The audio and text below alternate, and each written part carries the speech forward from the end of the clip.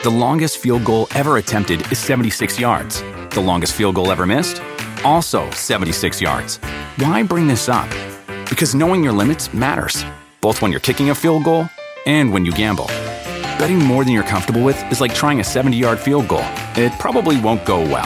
So set a limit when you gamble and stick to it. Want more helpful tips like this? Go to keepitfunohio.com for games, quizzes, and lots of ways to keep your gambling from getting out of hand.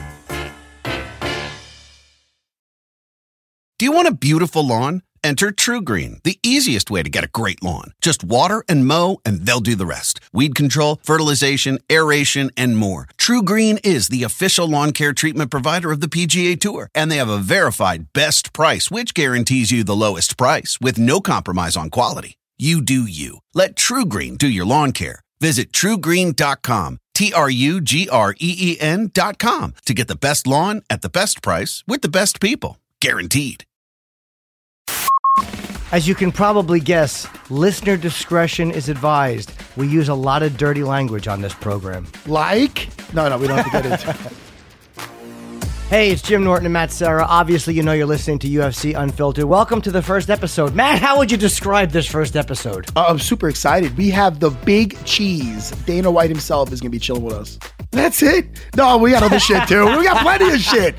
No, come on, man. We're going to be talking about the Ottawa card that just happened. Yes. And we'll be BSing with Dana about all sorts of shit. And he covers everything. Anything you want to hear Dana talking about. We talk Fedor. We talk the Ariel controversy. We talk Brock Lesnar. We talk a little Ronda. Nate smacking him. Yeah. It was really satisfying to hear. And he's agreed to get me a hooker. He may finish it here. He's out. It is all over. Knockout. He got rocked. UFC and Digital Media present UFC Unfiltered with Jim Norton and Matt Serra, powered by Digital Media. Find your voice. And now, your hosts, Jim Norton and Matt Serra. Welcome to UFC Unfiltered. I'm Jim Norton here with Matt Serra. Fuck. Cut. No, Take perfect. Two. Perfect. What? That's the perfect start. That's exactly what this is going to be. Us fucking bumbling around like a couple of clods. Shit. I'm excited to be here. Yeah. I am. I really am. Hold on a second. Am I supposed to be hearing myself? Yes. I don't hear shit. Yeah, we have to turn your volume up. Oh, fuck, man. See, this is why we help each other. Like, Matt's going to be really good for, like, the jiu-jitsu and the mixed martial arts stuff. Awesome. And I'm going to be good for the stuff like turn your headphones up so you can hear. Show me where the cough button is. You're the dude, you are a black belt in this area. Or at least a brown belt with a few stripes. I'm a fucking white belt.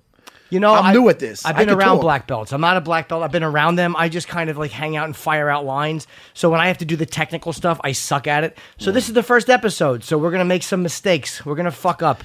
We'll get off to a little trot and then off to a jog, but I'm fucking psyched, man. When Dana brought this up to me about the podcast, he originally, I'm not saying you weren't the first choice, but originally it was, he goes, how would you like to do this podcast? I'm thinking about you and, you know, Daniel Cormier? I do, yes. Yeah.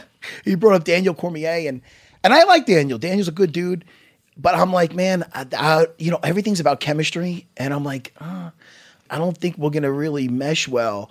And then right away he brought up you, but he knew you had some other gigs, so he wasn't sure. And I got fucking psyched, man, because every time I seen you, we always got along well. You know, we were acquaintances. I see you you go to a bunch of fights.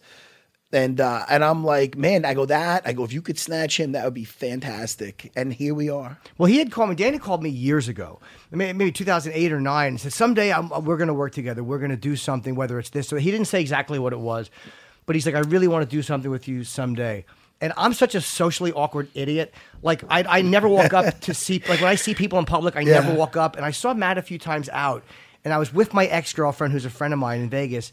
And I'm like, that's Matt. And I'm like, I just want to go say hi, but I'm so fucking bad at just walking over and saying, remember I saw you in that restaurant? I think I came up to you, no? Or how'd that work? No, I walked over to you one day at the table. You were sitting there, like, hey, how are you? Like, that's so foreign for me to do. It literally would have been easier in a restroom to lean over and go, let's do a little man-to-man comparing. So I'm glad I did that. No, yeah, we were bullshitting then. And we hit it off, and then when this thing worked out, man, I was just psyched. Now, it's the first episode, obviously. We appreciate you listening and supporting us. And we had a lot of options of guests, and we said, we want the boss. We agreed we want the boss. We want the big cheese. We want everybody who wants to hear. When Dana White talks, people listen, and we're starting to show off. We want people to listen. all right, well, maybe we're making that up. And maybe we said, who should we have? And Dana said, I'm your first fucking guest. And we said, okay. How can we say no? It was really hard to get him, too. Oh, yeah, Really? you guys are so psyched. Yeah. Yeah.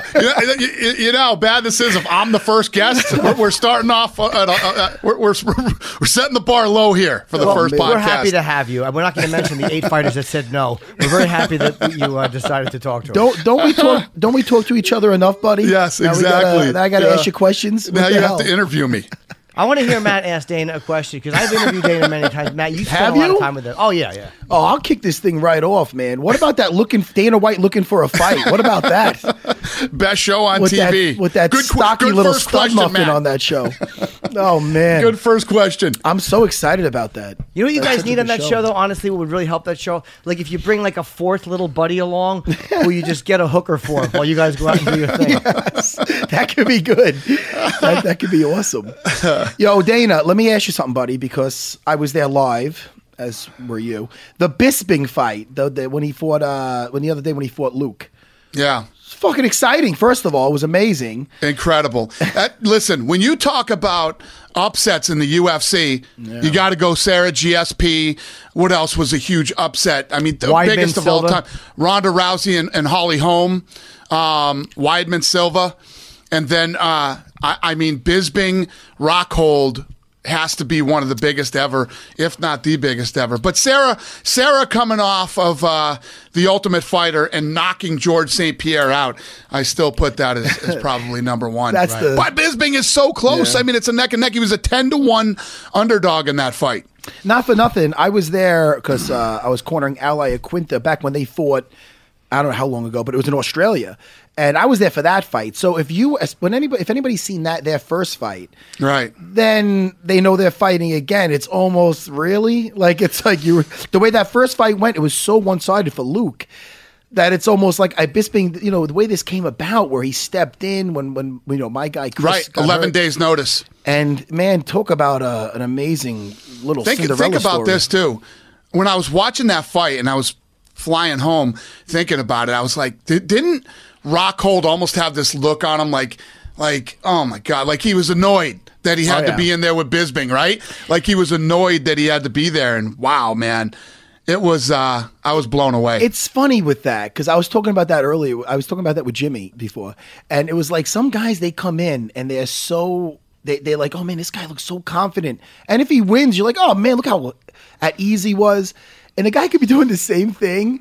And then he loses. You're like, that guy he underestimated the guy. You could tell So he it is- underestimated Bisping. No, listen. One of the funniest. How about this? One of the funniest things, and I don't know if they showed it on air because I was there live, and it was.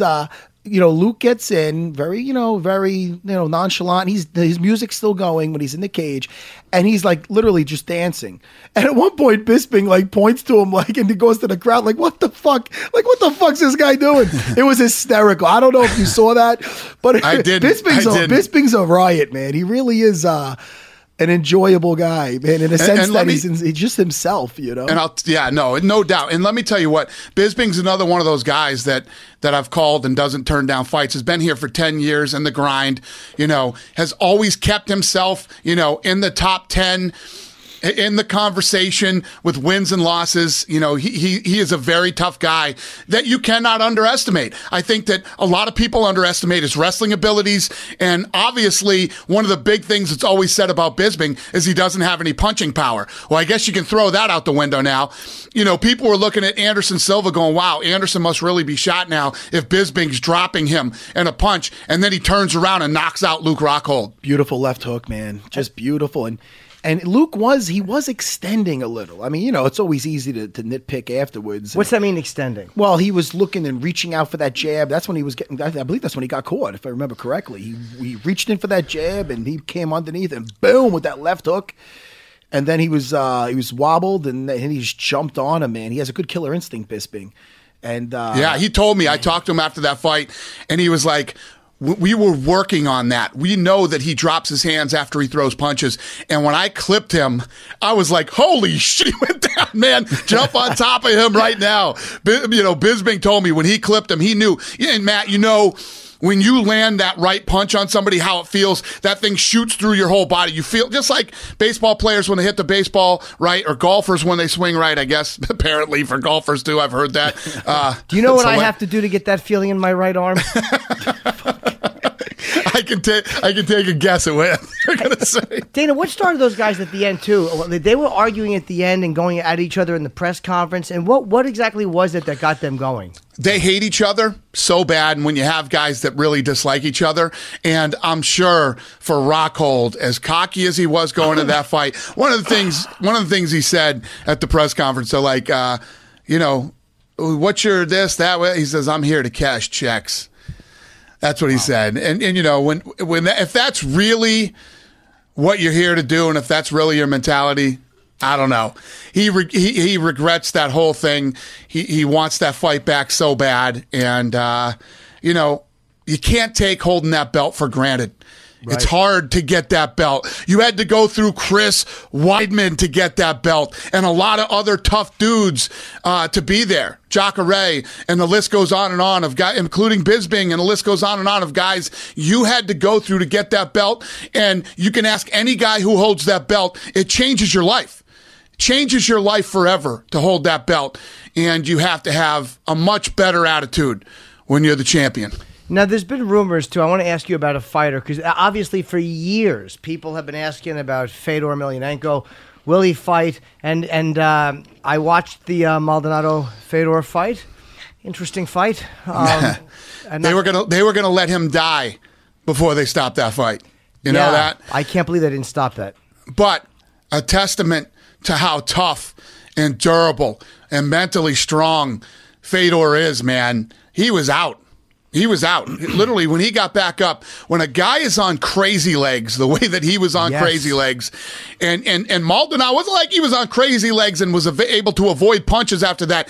He continued to get hit with bombs by Maldonado, and he made it through it, man. But I'll tell you this, those refs were willing to let him die before they stopped that fight, number one. And number two, Fedor's got a chin, and he's a tough guy, man. He really is a tough guy. Although the announcers, did you hear the announcers were very funny? The Russian announcers, because they love Fedor. They can't even like when Joe and Mike do a fight. They're very, very even as far as how they talk about the fight. But when Fedor in the first round throws a flurry of punches, like the Fedor is going to win the fight. Like he threw fucking 3 punches. And not to sound like I didn't do my homework, but where can I? Is this on Fight Pass? Yeah. All right, good. I'm watching that tonight. I can't believe I'm so caught up with the Ottawa fight, which we still got to get to. But, we were actually in a meeting in the big meeting room that we're always in, and we have a TV in there. It was on mute. So we didn't have any of the commentary. So I didn't hear the commentary, but I'm sure it was very Fedor heavy. But very positive. Wow. Yeah, and in that first flurry when he did come out, Maldonado had his hands up and was blocking a lot of those shots. And then came back. It was a fun fight to watch. But it shows you, Fedor is very, very tough, man. That guy was out of it. What about fighting in the UFC, Dana? Because people are asking about that. They want to know. Because Fedor, I believe, has said he's closer than ever to fighting in the UFC or to signing something with the UFC. Oh, yeah? We'll see. We've been negotiating for many, many, many years. So there's still a market for Fedor in the UFC, I think, just because he's never been there. Yeah, well, I'll tell you this. The Fight Pass did very well with that fight. So people do still want to watch Fedor. It was like 10 o'clock in the morning or 11 in the morning in Vegas. And let me tell you what, that show went on forever. I think they had 752 fights on that card. That was the longest fight card in the history of fight cards. That was longer than a Don King fight card. Yeah, that was pretty endless. Allegedly, I didn't watch them all. I just kind of zipped through to the end. That's the beauty of the pass you guys gave me. Thank you. Fucking zapped right through to the Fedor fight. I don't want to jump around, but back to the Bisping thing really quick. I don't want to jump around, but let's talk about something I know about and saw. I didn't see anything. But let me ask you something. I'm going to watch it, though. I'm definitely watching it. But now, the Bisping, after Bisping on the same card, phenomenal fight. Dan Henderson versus Hector Lombard. Dude, holy shit, man, watching that thing live. That was an amazing fight, and man, that dude's older than me, but he's still packing a freaking punch, and he has a chin, and what a fight to watch live. And now there's rumors. Does it make sense because that first fight was so brutal with Dan Right. Henderson and Michael Bisping. Is that Right. people are talking about that? Is that just rumors or? Let me tell you what I agree with you. At 45 years old, for Dan Henderson to still be doing what he's doing and then to go in. And I knew, it's funny, going into 199, nobody was talking about that fight with him and Hector Lombard. But I thought that was probably going to end up being the fight of the night. But man, those two, both guys who can end a fight with one punch, just blasting away at each other. It was awesome. And the love that Dan got at the end. And I know a lot of people want to see that fight, but there's so many guys that we would have to jump over to do that fight. But most of them are hurt. Jacare's hurt. Weidman's hurt. Rockhold just lost. So I wouldn't rule it out. And didn't Henderson say, though, and again, a lot of fighters will say they're thinking of retiring. I'm not sure because he had his family in the ring or, Yeah. Is that a real thing? Or do you think that it's he's just that saying moment? win, lose, or draw, if he fought Bisping in a title fight, he would retire. But if he wins the belt, I highly doubt he would retire. I don't know. It's a tough one. I've questioned over the last year whether Henderson should still be fighting at 45. But it's hard to deny the guy when he's taking people out the way that he is. And nobody ever took out Hector Lombard like that. I mean, I know Nobody. he lost to Neil Magny, but that was not like that. I mean, Not like that. He gassed out. Most of the time when Lombard is lost, he's gassed. Question 2, a lot of rumors have been circulating because I tend to be the kiss of death. So now that I'm on board here at the UFC, what are the sale rumors? Is there any truth to the fact that the UFC is being sold? Yeah, we want to know if we still have a job. We just got the thing started. Yes, so. more importantly, can there be a clause in there where I can't be very fired selfish. immediately? Yeah, this has been one of the most disruptive things. I mean, you guys, imagine the fighters. I mean, I have 400 employees here. Right. It's been one of the most disruptive things going on ever in the history of the company. So, yes. Listen, the last thing I do, Jimmy, you know how hard I fought to get you into this thing. Yes. Last thing I'm going to do is fight that hard to get this thing happening, and a lot of other things that I'm working on right now for everything to bring in another regime or whatever would happen. Listen, everybody who works for me, let this be the last thing you worry about. So basically, if there's a big thing, if things were to be sold, you may happen to stay on. Is that? There's not even.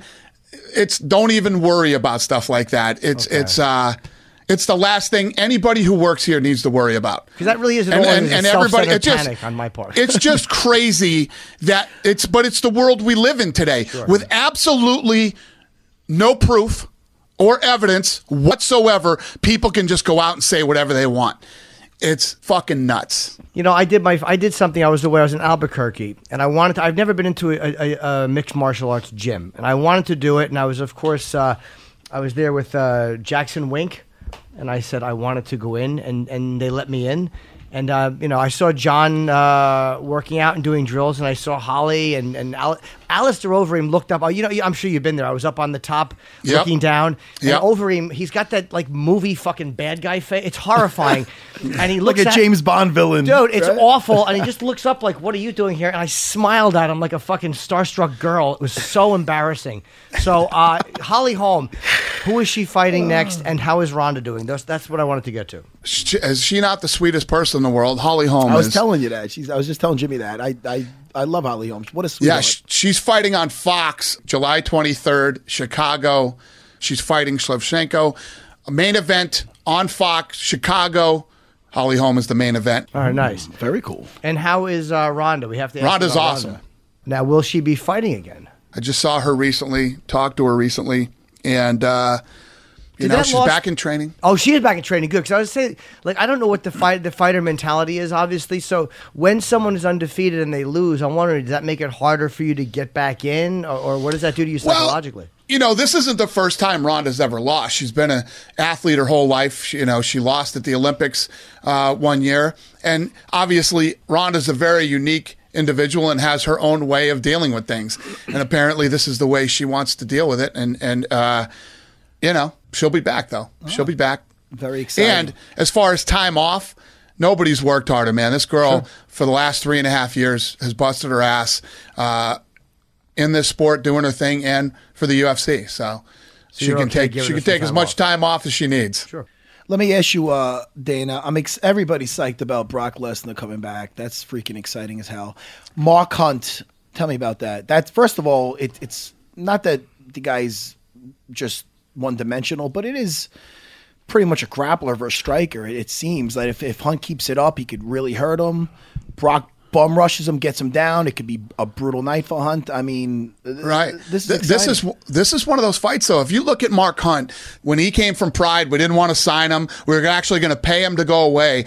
He said, no, I'm going to come in there. I want to fight. I want to earn my money. Stud, what that guy has been able to do. Again, at his age, too. And his takedown defense is a lot better these days. He's a lot tougher to take down than he used to be. And there's no doubt, if Brock doesn't get this thing to the ground, it's a problem. He's in for a bad night. You thought Alistair Overeem was a problem. And, you know what I mean? With the kicks to the body and stuff. You know, Mark Hunt knocks guys out that have never been knocked out. Yeah. You know, he goes in there and knocks out Roy Nelson. Yeah, I was about to with say. one of those one-shot walk-away punches. Nobody does that to Roy Nelson. Mark Hunt, I'm a big Mark Hunt fan, as you know. I'm predicting a first-round knockout. I'm a big Mark. I want Mark Hunt to be the fucking heavyweight champion. You love Mark Hunt. I You love him. Mark Hunt. I was so happy when he got this fight. No, that's exciting. And not for nothing, and he has been fighting grapplers. I mean, like you just said, Roy Yes. Nelson, Frank Mir, another walkaway. Yep. Who else? Him and Bigfoot had those wars, and Bigfoot gets guys down. I mean, look what Bigfoot did to Fedor. Well, didn't he beat him quickly in the second fight? The first fight was a draw. That Bigfoot Hunt first fight was one of the greatest heavyweight fights you will ever see. Yeah. If anybody is listening to this and has never seen Bigfoot Mark Hunt 1, you have to watch that fight. It's ridiculous. And yes, Mark Hunt has fought guys who are phenomenal wrestlers, great grapplers, and when he stops that shot, I think it makes these guys go, oh, shit, I'm in big trouble now. What do you think it is with that makes Brock want to fight too? Because again, not that you don't get banged around in WWE. That's not an easy way to make a living. But I mean, that's a much different world than UFC. And like you said, Overeem proved that. I think that, that guy has that competitive spirit in him. He was a wrestler, and obviously a lot of wrestlers migrate to the UFC. And he loves it, man. He's so pumped to be back here, and he's so happy that Vince and the WWE let him do this. He's fired up. He's really excited for this fight. So he just has that competitive spirit in him. Well, there were a lot of heavyweights that were like, hey, man, why didn't I get that fight? You know what I mean? Because Cormier said, we had interviewed Cormier, and he had said that he got a text from Brock that just said Merry Christmas. There was nothing else. He didn't give away that he was fighting, but he kind of indicated in answering Daniel's question that, yeah, I am fighting. Were there a lot of heavyweights that were annoyed that now not going to get a piece of that gate? To get the Brock fight? Yeah. I haven't heard from anybody, you know. I think, most of the heavyweights out there right now are working. They all have fights. That's right. Yeah, who else is on that card? It's the fact that Kane Travis Brown isn't a headline fight that's how good that card is. That card's so good. Kane Travis Brown aren't even in the commercial. That's how good that card is. That's amazing. TJ Dillashaw's on the Fox Sports 1 prelims. Wow, man. Yeah. Who's he fighting? Diego Sanchez versus Joe Lozon is on Fight Pass. And let me tell you something. That one is awesome. Is one of the ones I'm the most excited about. Is Joe Lozon versus Diego Sanchez. Oh man, that's amazing. It's going to be a war. Oh, I agree. A war. Speaking of wars, did you watch? Obviously, did you watch? What Ottawa? Ottawa, baby. How good was Ottawa? Oh man, I was so psyched. I was so good. Oh man, where do we start? Wait, first I want to say this: people are shitting on the McDonald friggin' Wonder Boy fight. You listen? If you're shitting on that fight, fucking stop. Stop watching fights. Go watch something else, you fucking weirdos. If you didn't like that fight, there's something fucking mentally wrong with you, and you don't know a fucking thing about fighting. Oh, they shit. I didn't hear anything about. Oh my god! You were just shitting. It was boring. Wonder Boy is boring. Everything else, you are a fucking moron. Take your money and go fucking go. I don't even know where to tell you to take your money and go spend it. Yeah. You're a fucking idiot. Let me tell you something. Thompson, Wonder Boy, he freaking.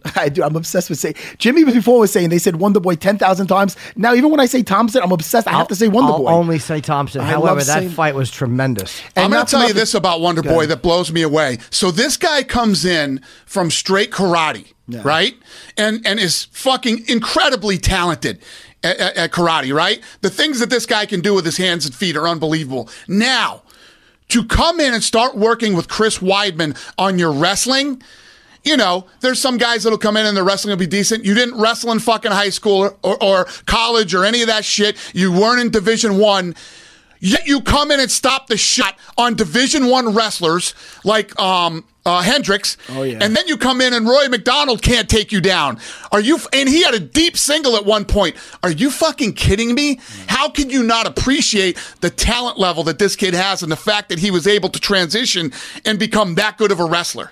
I mean, we already know that he's like such a great counter puncher. And then when Rory was trying to get it dirty and he get a hold of him and he was blasting him in that clinch. Yes. When it got time to get nasty, he showed he's not just a pretty boy. He was getting nasty. And exactly. Man, and then at the end, how about at the end when Rory knows he's going to lose this fight, right? So he comes in with just that cross arm for George Foreman style and just starts trying to trade with him. And Wonder Boy is just fucking tagging him from every angle, stays in the pocket, then spins off to the side. It's just masterful. It was unbelievable. If you can't appreciate that fight, the durability and the toughness of Rory McDonald coming in, and what a lot of people don't realize is his nose was so busted up. Yeah. After that Robbie Lawler fight, like he was seriously busted up after that fight, had to have surgery. Then when he started sparring again, his nose got just damaged again and had to go in and have the fucking surgery again. In the 5th round, he doesn't give a shit. He knows he has to come right in and try to hunt him down and to try to hit him with big shots and finish him. Props to Rory as a fucking dog and a warrior. An unbelievable talent level of Wonder Boy. No, I get chills just thinking about it. I was so into each round. I'm a little biased. I mean, Wonder Boy, when he comes out with Chris, he's down at my place, so right. I see him sparring a lot. He's just a great guy. And the rankings change, by the way. I was to ask you, does 1 become 2 and now 2 become 1, or how does that work? I don't know. That should play out that way, yeah, but you never know. I mean, after what he did to Hendricks, who was a beast, and then just after this fight, I mean, are we in talks with this guy? I mean, oh, dude, I mean, come on, look at him. I mean, look at the guys he's beaten. Ridiculous, man. The kid gets better with every fight. Yeah. And obviously, with his wrestling, for people who know what the fuck they're talking about, you know, for his wrestling to be at that level now where he doesn't even, you know, he's got to. Normally in fights like that, you want to talk about boring. Normally fights like that are so boring because they're so terrified of the shot and being taken down. Yeah. He stayed right in there and mixed it up with them. There was one time where Rory had such a deep single leg on him. I don't know how he stood up from that. Just a testament to how talented the kid is and how good he's become at defending the takedown. Yeah, you sound like you're sorry, Matt. You sound like you're responding like somebody said something about that fight that really annoyed you because you seem like you're almost responding to some shitty criticism that shouldn't have been made. That was me. No. I mean, somebody said this. You said if you think this fight's boring, did somebody say actually that was a boring fight? Oh my God, there were dorks all over the internet talking about that fight. I can't even smash you enough what a clown you are if you thought that fight sucked. These people sometimes just expect these guys to run out, you know what I mean, and just start, you know, it's a 5-round fight. Sure. There's a lot on the line for this fight. 2 incredibly talented guys and an absolute chess match of a fight. And you heard that awesome. Right. And you heard that right after in the post-fight Octagon speech with interview with Wonder Boy when he was just saying that, look, I knew from the second he had his stance and the guy wasn't rushing in on it, he knew exactly that this is going to be a chess match. This is going to be very strategic. And he had to take his time, man. But I'll tell you, man, you found with each round I've seen from the beginning, from this first round to the second, you see him just finding his distance, his range, exactly. And just looking comfortable. And like I was telling Jimmy, because I'm not a big fan of it when guys are, you know, just slapping hands back and forth and this and that after each round. And a guy like Wonder Boy, now that his wrestling's better and he took that away from the other guy, even especially those funky rolling leg lock attacks that maybe should have nixed after the second one. That first one he had, man. Yeah. He fucking did that. That was crazy. He had awesome. It too. He had his leg. Yeah. And again, a Wonder Boy. You know what I mean? A kid who came from... Can't say enough. A kid who came from stand-up striking to be able to get out of that. It was just, it was a great chess match of a fight. I thought both guys did great. The only criticism I have, and Matt, you tell me what you think, was that I feel that for Rory bringing in the karate guy that he brought in, it almost made him fight Wonder Boy's fight. Yeah, a little more conservative. Well, he was kind of standing up and trying to do the karate thing with him instead of getting in there, shooting on him more, making him worry more about the takeouts, trying to get takedowns, trying to get him against the fence and drop those elbows that he throws, rough him up a little bit. He's the bigger, stronger fighter. Put his weight on him on the cage and try to tire him out. You know, it's a 5-round fight to take Wonder Boy 5 rounds. I just thought the whole karate thing made him fight more of his fight. Also, I believe that he put a lot on those rolling leg attacks. Like you could tell by him doing it 3 times that he's been repping that. And the first one he got in deep. But the fact that he was taking that away, he might have been practicing a lot more of that than he has with the traditional looking just to put the guy on his ass. You know what I mean? Because those legs are great. If you get the leg, great. If you don't get the leg, it's going to start to look silly, you know. And you know, Rory has this style where he's got the jab, and then he tries to take you down and everything else.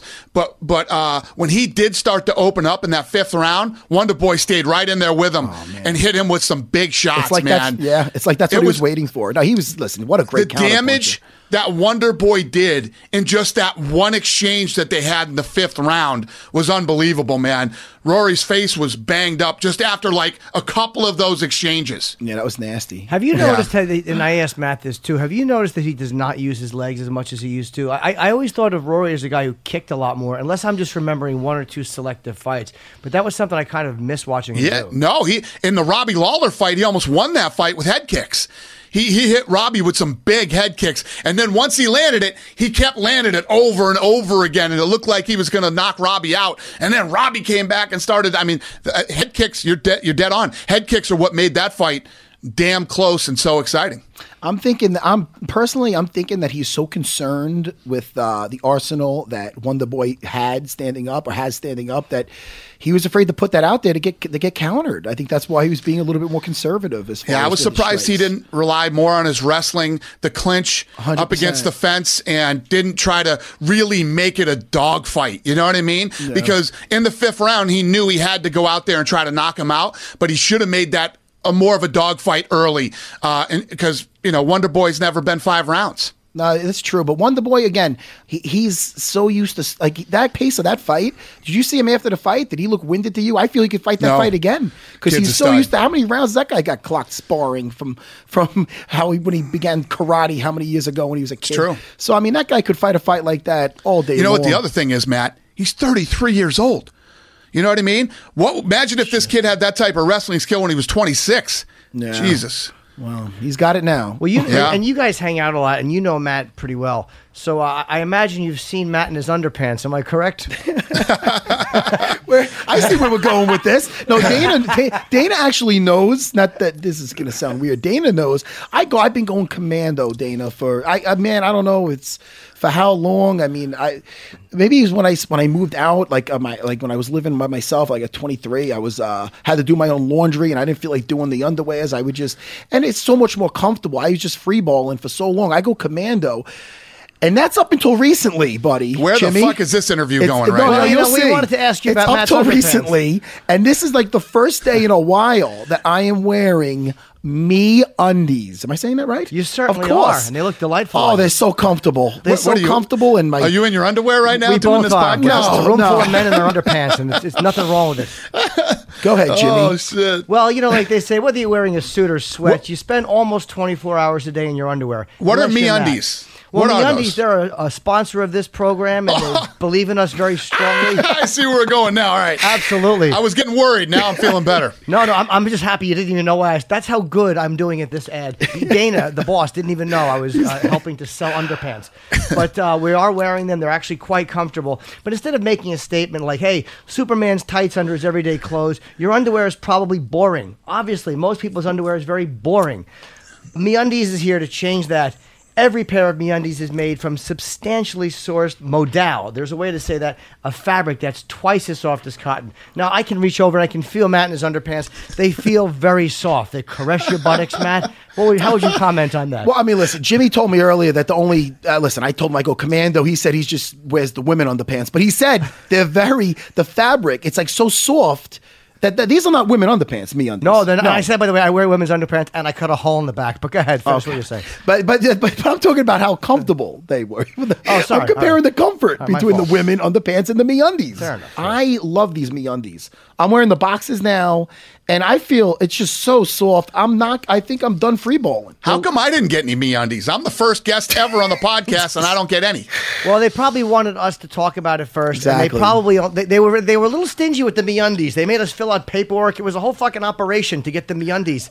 But we were happy we got them. They came UPS. Thank you, boys. Hey, guys, stop being stingy with the MeUndies. Yeah, exactly. The Why don't first you spread guest them ever around? should get a pair. Every guest that's on this show should get a pair. The boss should you're a man who should have his buttocks in comfort.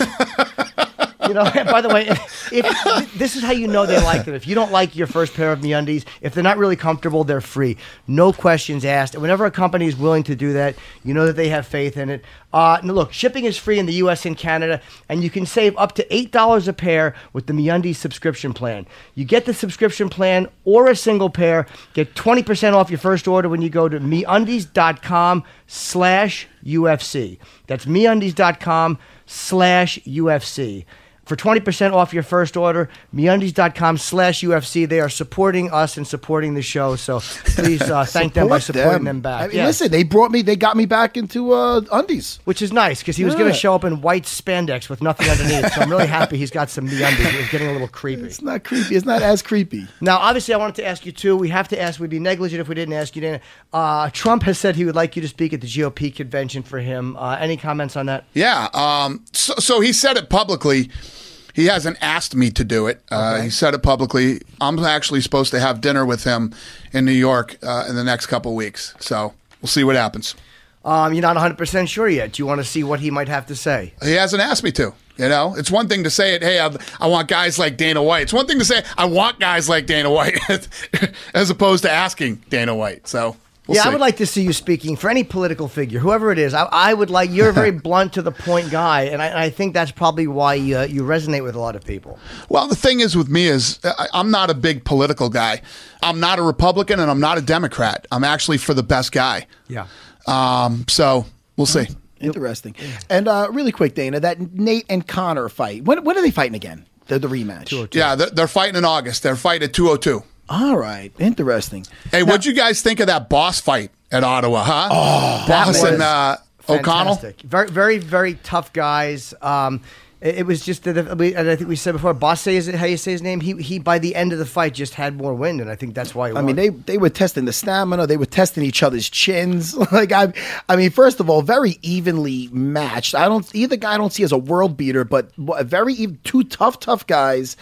Man, they could have took a page out of the Cowboy Cerrone's and threw a shot in once in a while. How good did Cowboy Cerrone look, too? Oh, man. I mean, it was just incredible. Such an incredible card. Hey, one of the things I do want to talk to you guys about today, I guess something came out where JoJo Calderwood was saying that, after this fight, she's got to go out and get a job and all this stuff, and people are going crazy about. So first of all, JoJo has had a lot of personal problems. She hadn't fought in a very long time. Had a lot of personal problems. I didn't even know if she was ever going to fight again.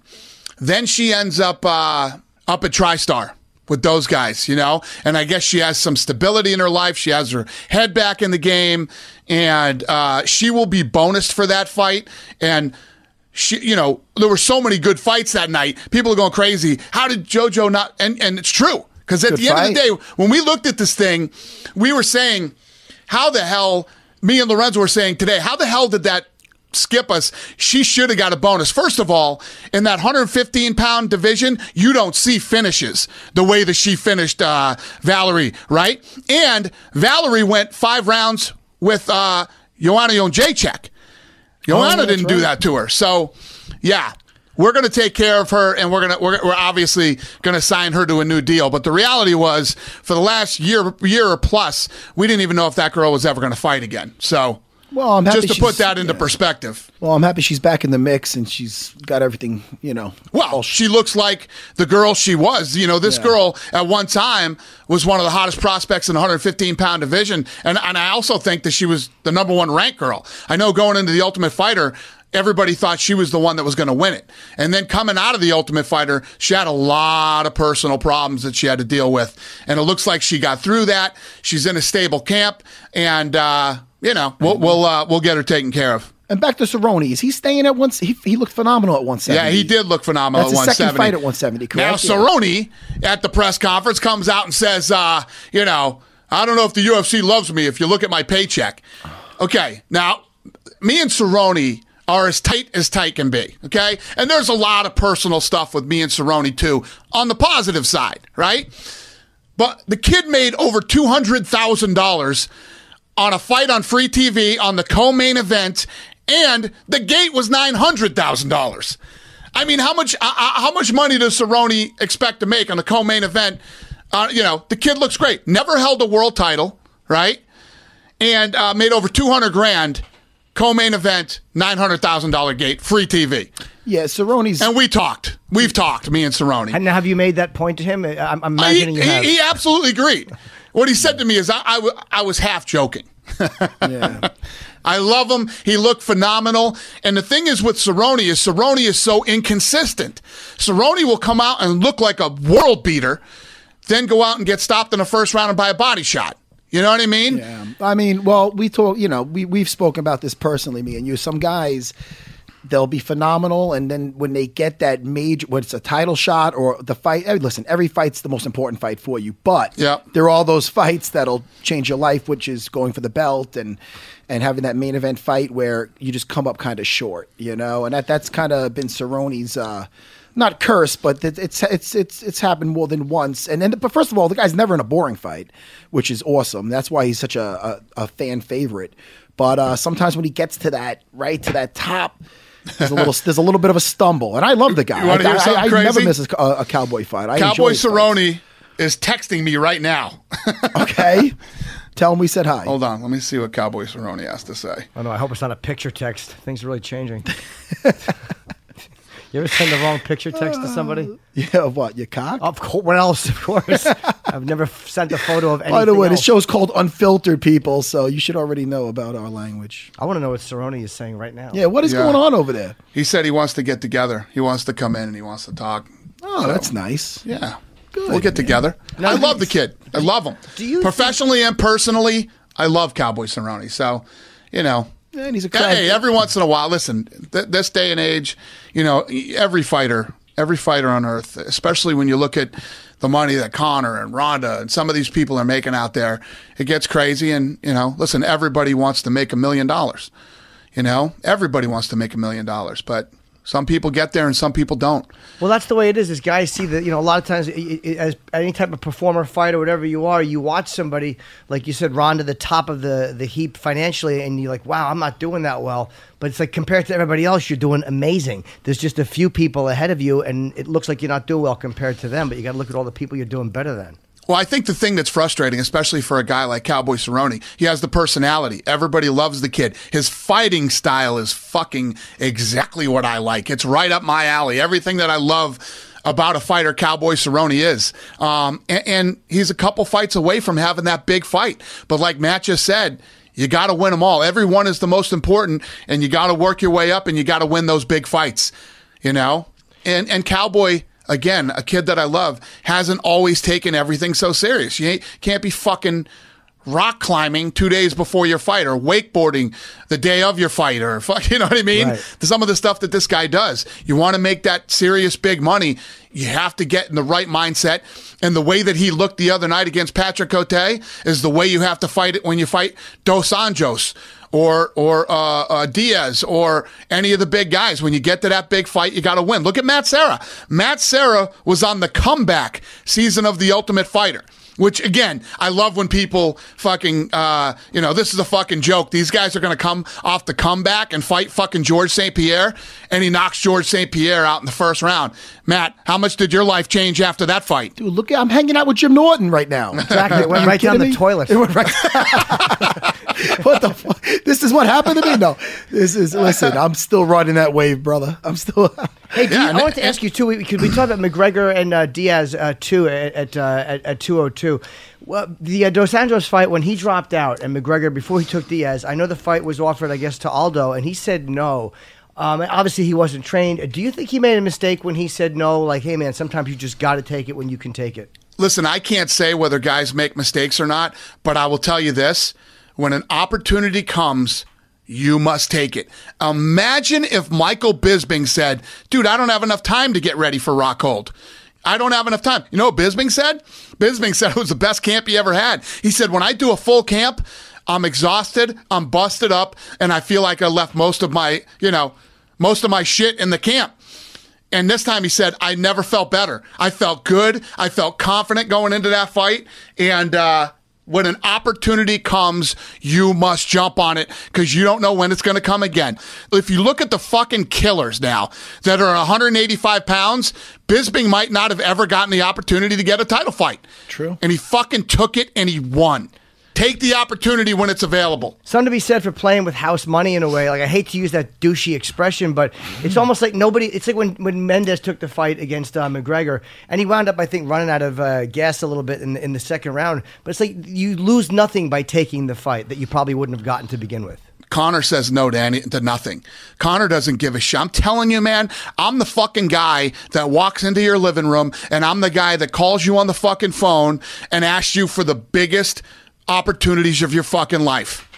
And I've been doing it for 16 fucking years, and I know who says yes, I know who says no, and I know all the crazy shit that people say when I call them.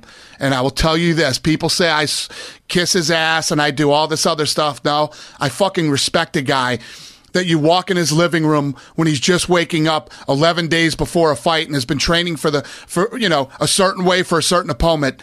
This kid doesn't give a shit. He doesn't care. I said, these are the three options. He goes, well, I'm going to train. Let me know which one takes it. That's a great attitude to have. Yeah, I'm telling you, I've dealt with very few men and women. Well, I'll tell you who's that. also like that, who's a bad motherfucker, is Nate Diaz. And I was with you. People are asking about that, if this is how the deal got done with the Stockton slap. I wasn't there. I was there with you because we were shooting our show. Right. Dana White looking for a fight. Plug. But, I was there. Wasn't there for the filming of that. Matt wasn't there for that because he had to go freshen up. That's my term for jerking off. But absolutely. All that free balling gets to you. Sure, I understand. Go ahead. So did that help the deal that he smacked you? So what was happening is we were driving back to we had just went and met with the game. I don't want to ruin that next episode. We don't want to. Yeah, that's true. But anyway, we just left and we were heading back to the arena. We were on Crenshaw, and there was a place called the Turf Hotel. It just came to me. I said, "Pull the truck over. I want Nate to slap me." And Nate looked at me like, "What the fuck?" You should have saw the look on his face when I said that. And then we pulled over and he started slapping away. Now, would you be open to letting other employees do that? Yeah, trust me. I open that one up, they'll be fucking lining up for days. The first episode, Jimmy already wants to smack you. He's working for you for 45 minutes and he wants to smack you. I didn't mean me. Jimmy. I was just speaking in general terms. Sorry, Jim. I thought you would never slap the boss. I treat the boss with respect and reverence. Always. Oh shit! Always be good to the boss. Hey Dana, thanks, man. Not that I don't talk to you enough, but thanks for coming on, bro. And blessing us I'm with really this happy about episode. this. Congratulations to both of you. Thank you. And I know you guys are going to kick some ass. Well, thanks for the opportunity, man. And is there anything else that you want to mention before we cut out? I don't want to leave something that we should have asked. I'm just being honest. I felt like this was a great interview. You guys are better than fucking 99% of the media. That's for damn sure. Well, let me ask you before you go, because the media, they do kind of stink, and it seems like they're starting to catch up with what MMA really is. What is something that they'll say to you that you're like, oh, this guy has no idea what the fuck he's talking about? I just think it's getting worse and worse. Oh, really? I think it's worse. I think it's, it's like with this whole Ariel Helwani thing. It's more about, what can I sneak and get out and steal from the fans? The excitement, enjoyment of the fans seeing it when it comes out instead of actually doing some real journalism. So, yeah. Let me about the Ariel incident. Is part of that almost like the UFC has gotten so big? Is that almost a victim of the success of the UFC? Like, wow, man, it's harder to control the narrative than it used to be because now it's not even about controlling the narrative. It's there's so much more to that thing than was represented. Sure.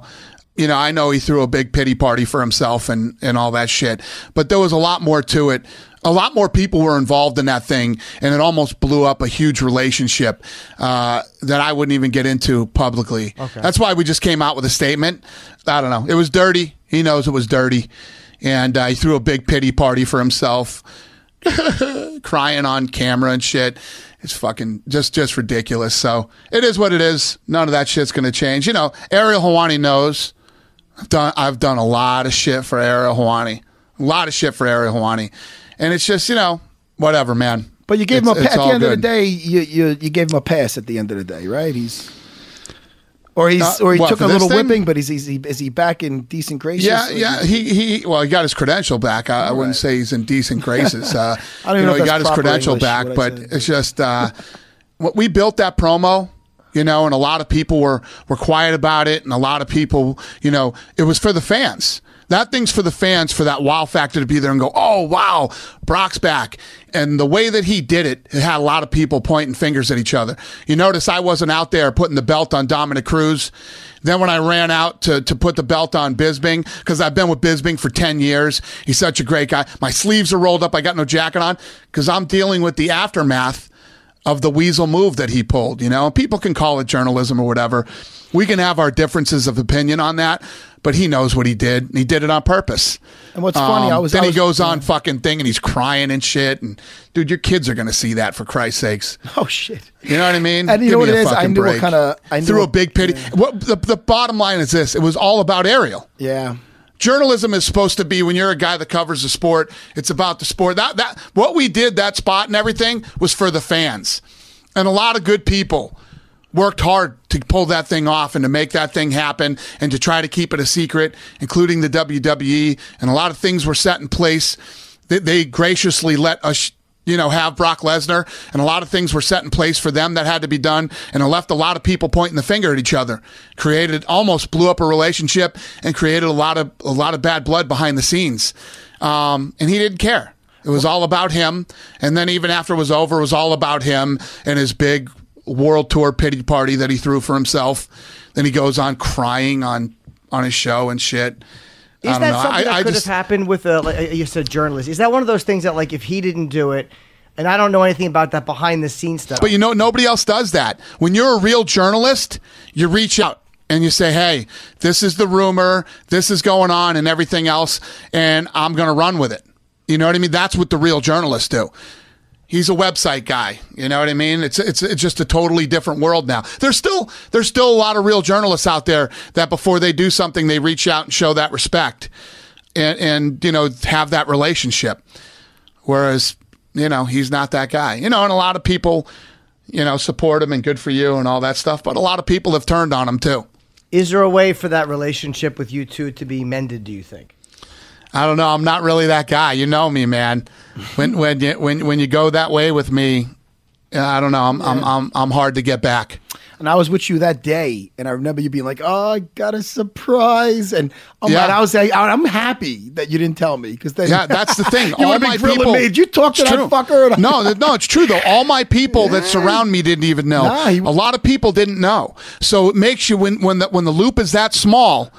And you got all these different people involved.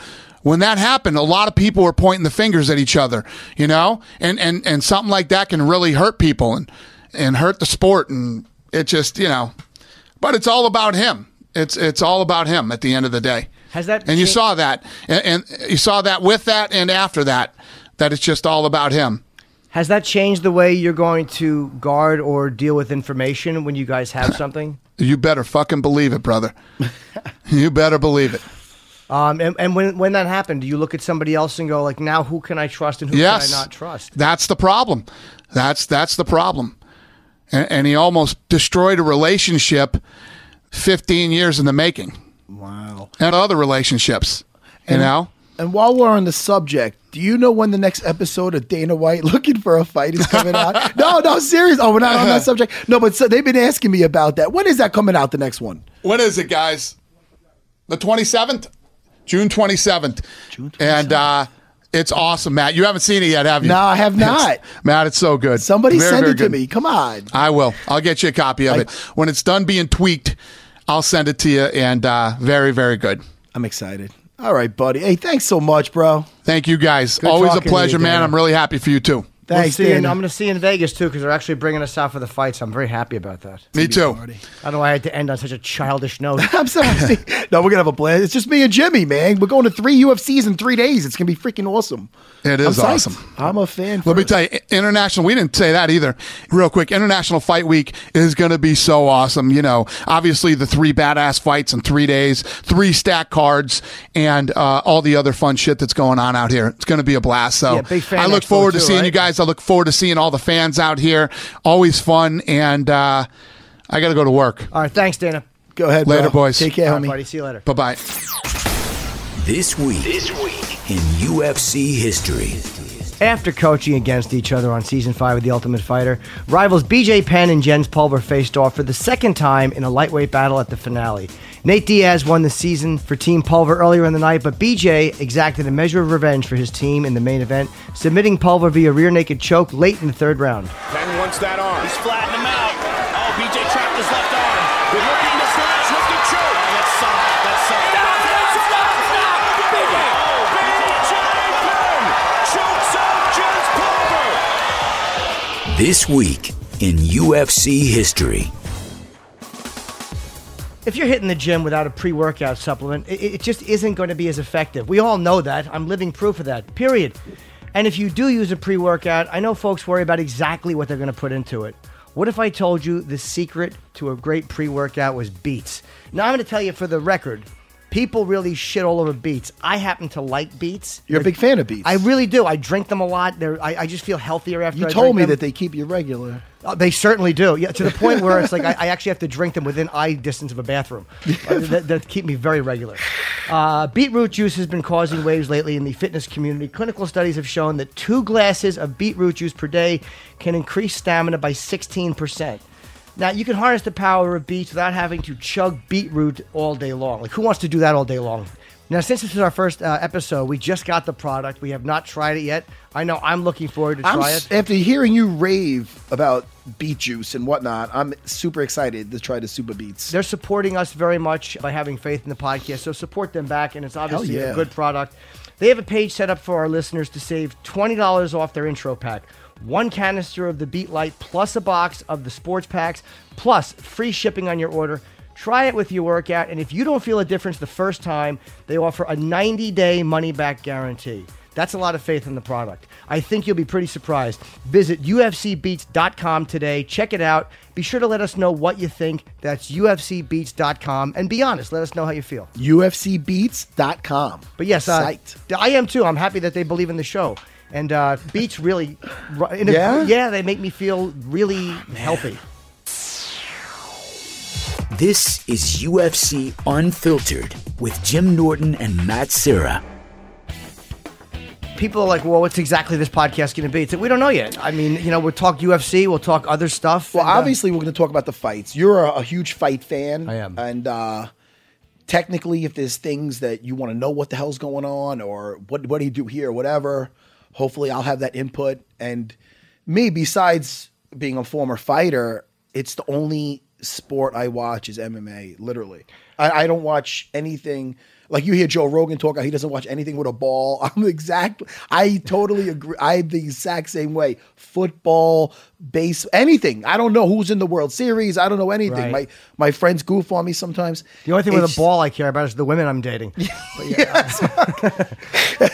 If you're able to, if it's not tight enough, if it's too tight, you can't use the safe word. That's fucking great. But yeah, man. So I love talking about fights and the other stuff as far as the pop culture stuff. I want a reason to be able to talk about the latest movie. I want a reason to talk about fucking my series. I'm into Game of Thrones, Walking Dead. And I want an excuse for like when my wife's saying, listen, we got to do so-and-so. You got to pick the kids up from, I go, look, I got to go see this matinee because me and Jimmy got to talk about this fucking movie on Monday. right, it's a great excuse. And it's a fucking good excuse. But you don't watch others. I typically don't either. I don't care. I've interviewed a lot of athletes. The guys I like the most are the fighters. But I did watch Game 7 of the finals. I did watch it more to annoy. Like I was really enjoying trying to jinx Cleveland fans. But by Game 7, I was really, really happy that it looked like they were going to win. That was exciting, man. Man, that must have been fantastic, but I don't think it was as exciting as that Ottawa card. And not to mention, I can't even mention anything about the fucking basketball or whatever because I don't watch it. I don't watch anything. If there's like at work where there's a couple of water coolers where over here you got a couple of jocks or whoever talking about the latest game and this and that. And on the around over here, you got a couple of geeks talking about the latest Marvel movie or something geeky. I'm balls deep with the nerds. Like I could talk to them about anything. Like again, Game of Thrones, the latest fucking Captain America. Dude, I'm a man. You're dealing with a man-child. Yeah, me too. Different reasons, but me as well. I fucking think we both have issues. That's why this is going to work out well. But here's what I liked about watching the NBA Finals, and I don't care about basketball, is I fucked a lot of girls in Cleveland, so I kind of have an affection for the one city that's really made consistently bad judgment sexually. A lot of good experiences, or a lot not for them, for me. I mean, for them it was probably I was everybody's like trip to rehab. But I like Stipe Miocic from there. Winning, Stipe. That to me was the first good sign for Cleveland, and then it was just nice for the city to see them get something that they wanted so badly. And it's funny, like LeBron James is just blubbering. He gets on his hands and knees. He was like me during season 1 of Lost, just like a blubbering mess. And it's weird when you watch a man cry. Yeah.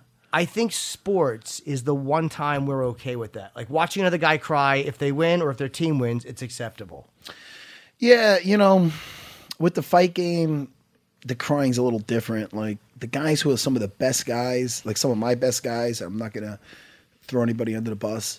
Like me cornering, and not to get to a depressing note, but the fighting is such highs and lows when it's more of like there's tears of joy, but when the guys lose, it's one of those things where as a coach, when your guy wins, you win. When a guy loses, and you see a grown man who's so dangerous and just totally alpha, just breaking down in front of you, it's just a rough situation. Do you Did I just get really negative? Did I just get really depressing? No, not at all. But it's so, I mean, you just want to cry also, and it's just like, it's like when your guys win, you feel that. Like, especially now that I'm not fighting, it's almost like in the Rocky movies where, remember when Rocky was like the second one when he's carrying the buckets and he's like, I just got to be around it and this and that. Like I love being around like my guys that are fighting. One, I love my guys. See, I don't relate to that, but I relate to like collapsing on a feed bag like Adrian. So you got to be around your guys. Yeah, I get so when they're winning and they're in that battle and they eke out a war and they get that decision or they get that finish, it's like you're feeling it with them. But also when they get that loss, it's just like I don't want to do an after party. I don't want to go anywhere. Just get me on my plane home. It's rough. Well, you feel like you let everybody down, right? When you lose, you feel like the team was relying on you. You're always thinking, all right, man, maybe. Like, as the coach or as being that corner guy, you always think like, man, maybe there's something I could have said different or whatever. But I mean, that's a part of everything, But yeah, it can get pretty somber when it's a rough night in the office for these guys. Now, how about you? When you watch stuff, like I'm to the surprise of no one, I'm a blubbering ass.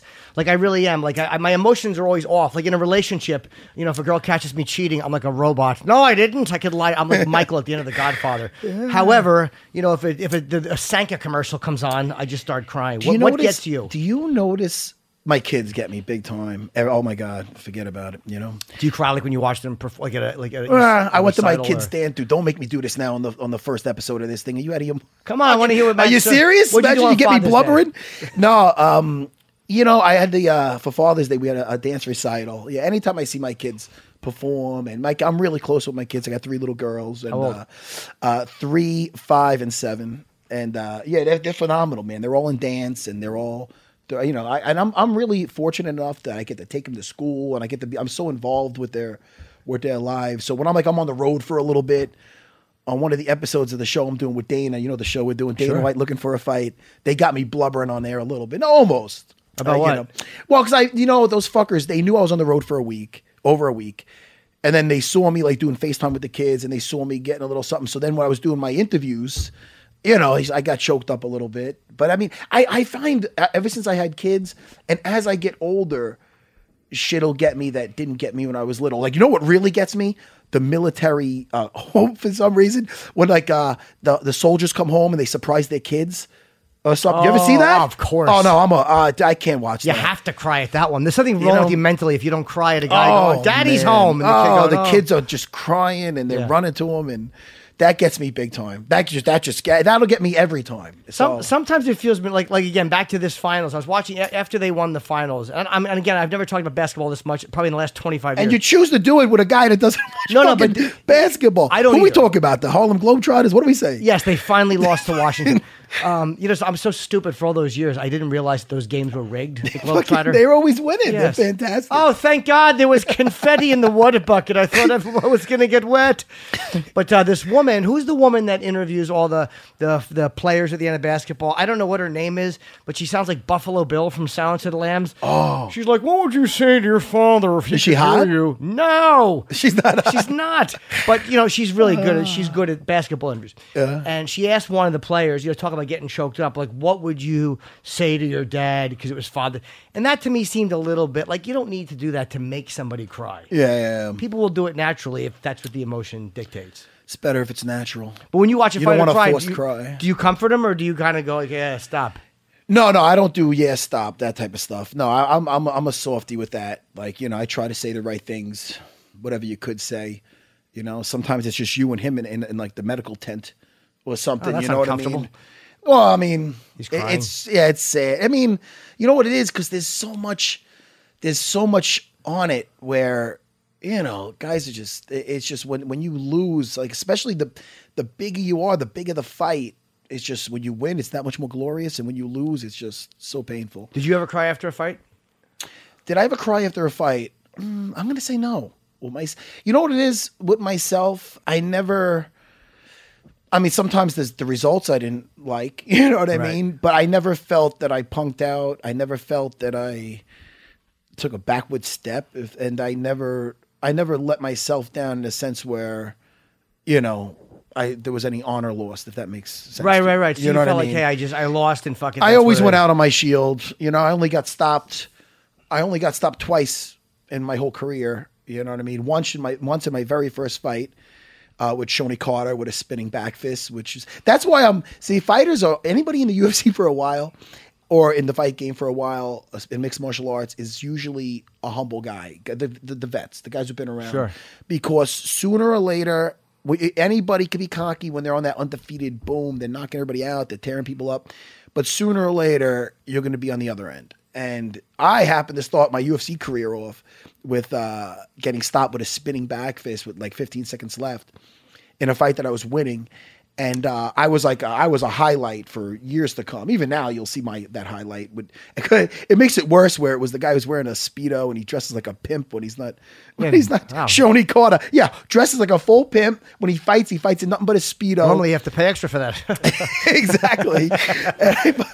and that's I got whacked with like 15 seconds left. So I started the game being a highlight for years to come. The spinning. So, Can I ask you a question about Yeah. the spinning back fist? Sure. I've seen that thrown a lot. I think it's what lost Chael Sonnen in the second fight immediately to Silva. It always looks like a silly thing, but when it connects, it's beautiful. Well, it could be extremely stupid. See, I have the honor of being the first guy to, I think, really get stopped with that spinning back fist. My fight with Shoney Carter back in the day was a barn burner back at UFC 31. And that was like the event right after when Zuffa took over. It's like the second event they put on over at the Taj Mahal in Atlantic City. And when I got stopped by that, it wasn't really used a lot. And when I fought this guy, I had like no experience. And this guy had a ton of fights. You know what I mean? I had like 8 fights where I just took a guy down and smoked him because they didn't know jiu-jitsu.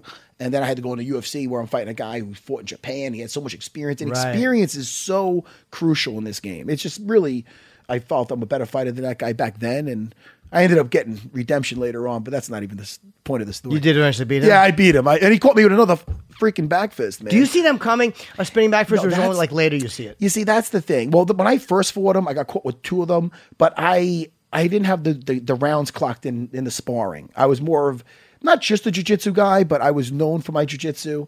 I just came over from Abu Dhabi jiu-jitsu tournament over in the Middle East where I kicked some ass, and I was just a jiu-jitsu fiend.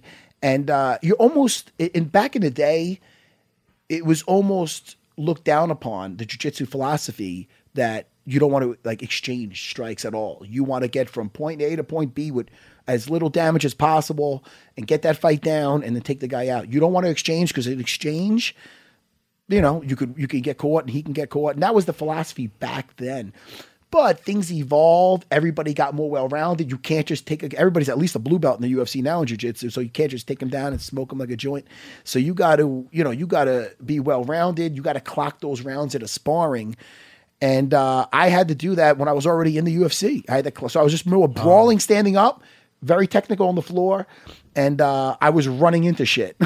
So when I fought him the second time, Shoney Carter, years later, like 6 years after I lost that first fight with him, I beat him. I had to make some corrections and I wasn't running into things, but yet he still caught me. He was sneaky. Like, in other words, if you want to get a hold of somebody and there's guys who just wing, I know what you're talking about with the spinning back fist. There's guys who just wing that shit from nowhere, but there's the guys who know how to set it up. Like Shoney would the guy who was fighting Shoney would leave his leg out. I go to grab it. He'd drop the leg and come around and spin and hit me with so it's like kind of like teasing you with the leg. Yes. I go to grab it, drop it and spin and whack me with the spinning back. The fact that that's thought about, by the way, this is for non-fighters, okay? And believe it or not, I'm a non-fighter. You look at me, you think like, well, obviously you train. I really don't. Obviously you're strangling people. Yes, of course I am.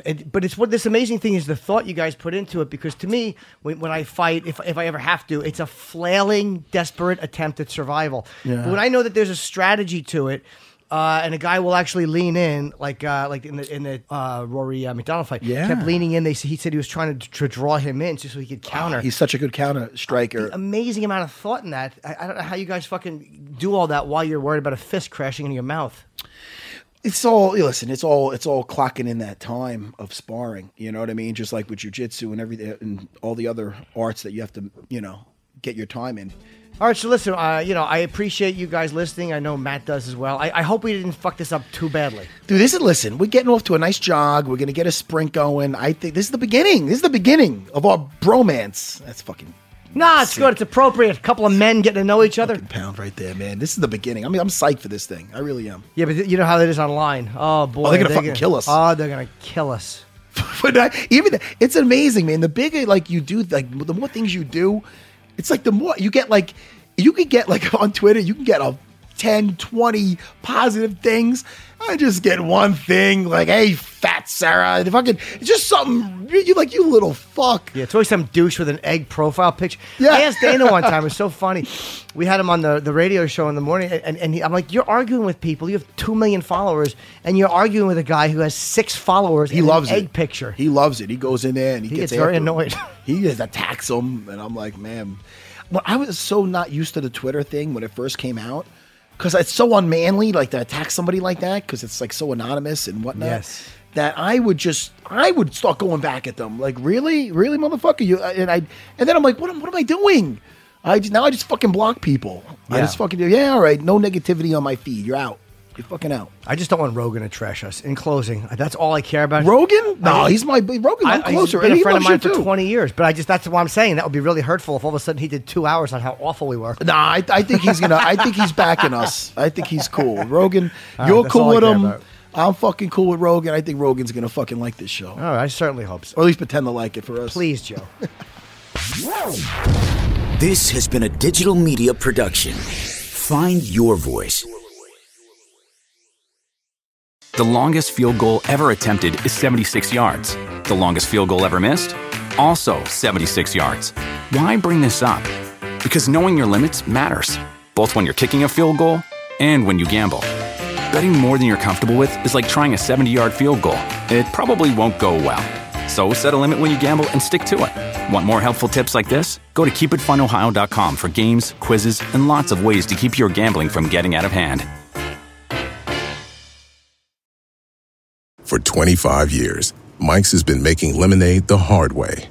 Mike's Hard Lemonade. Hard days deserve a hard lemonade. Mike's is hard, so is prison. Don't drive drunk. Premium malt beverage with flavors. All registered trademarks used under license by Mike's Hard Lemonade Company, Chicago, Illinois.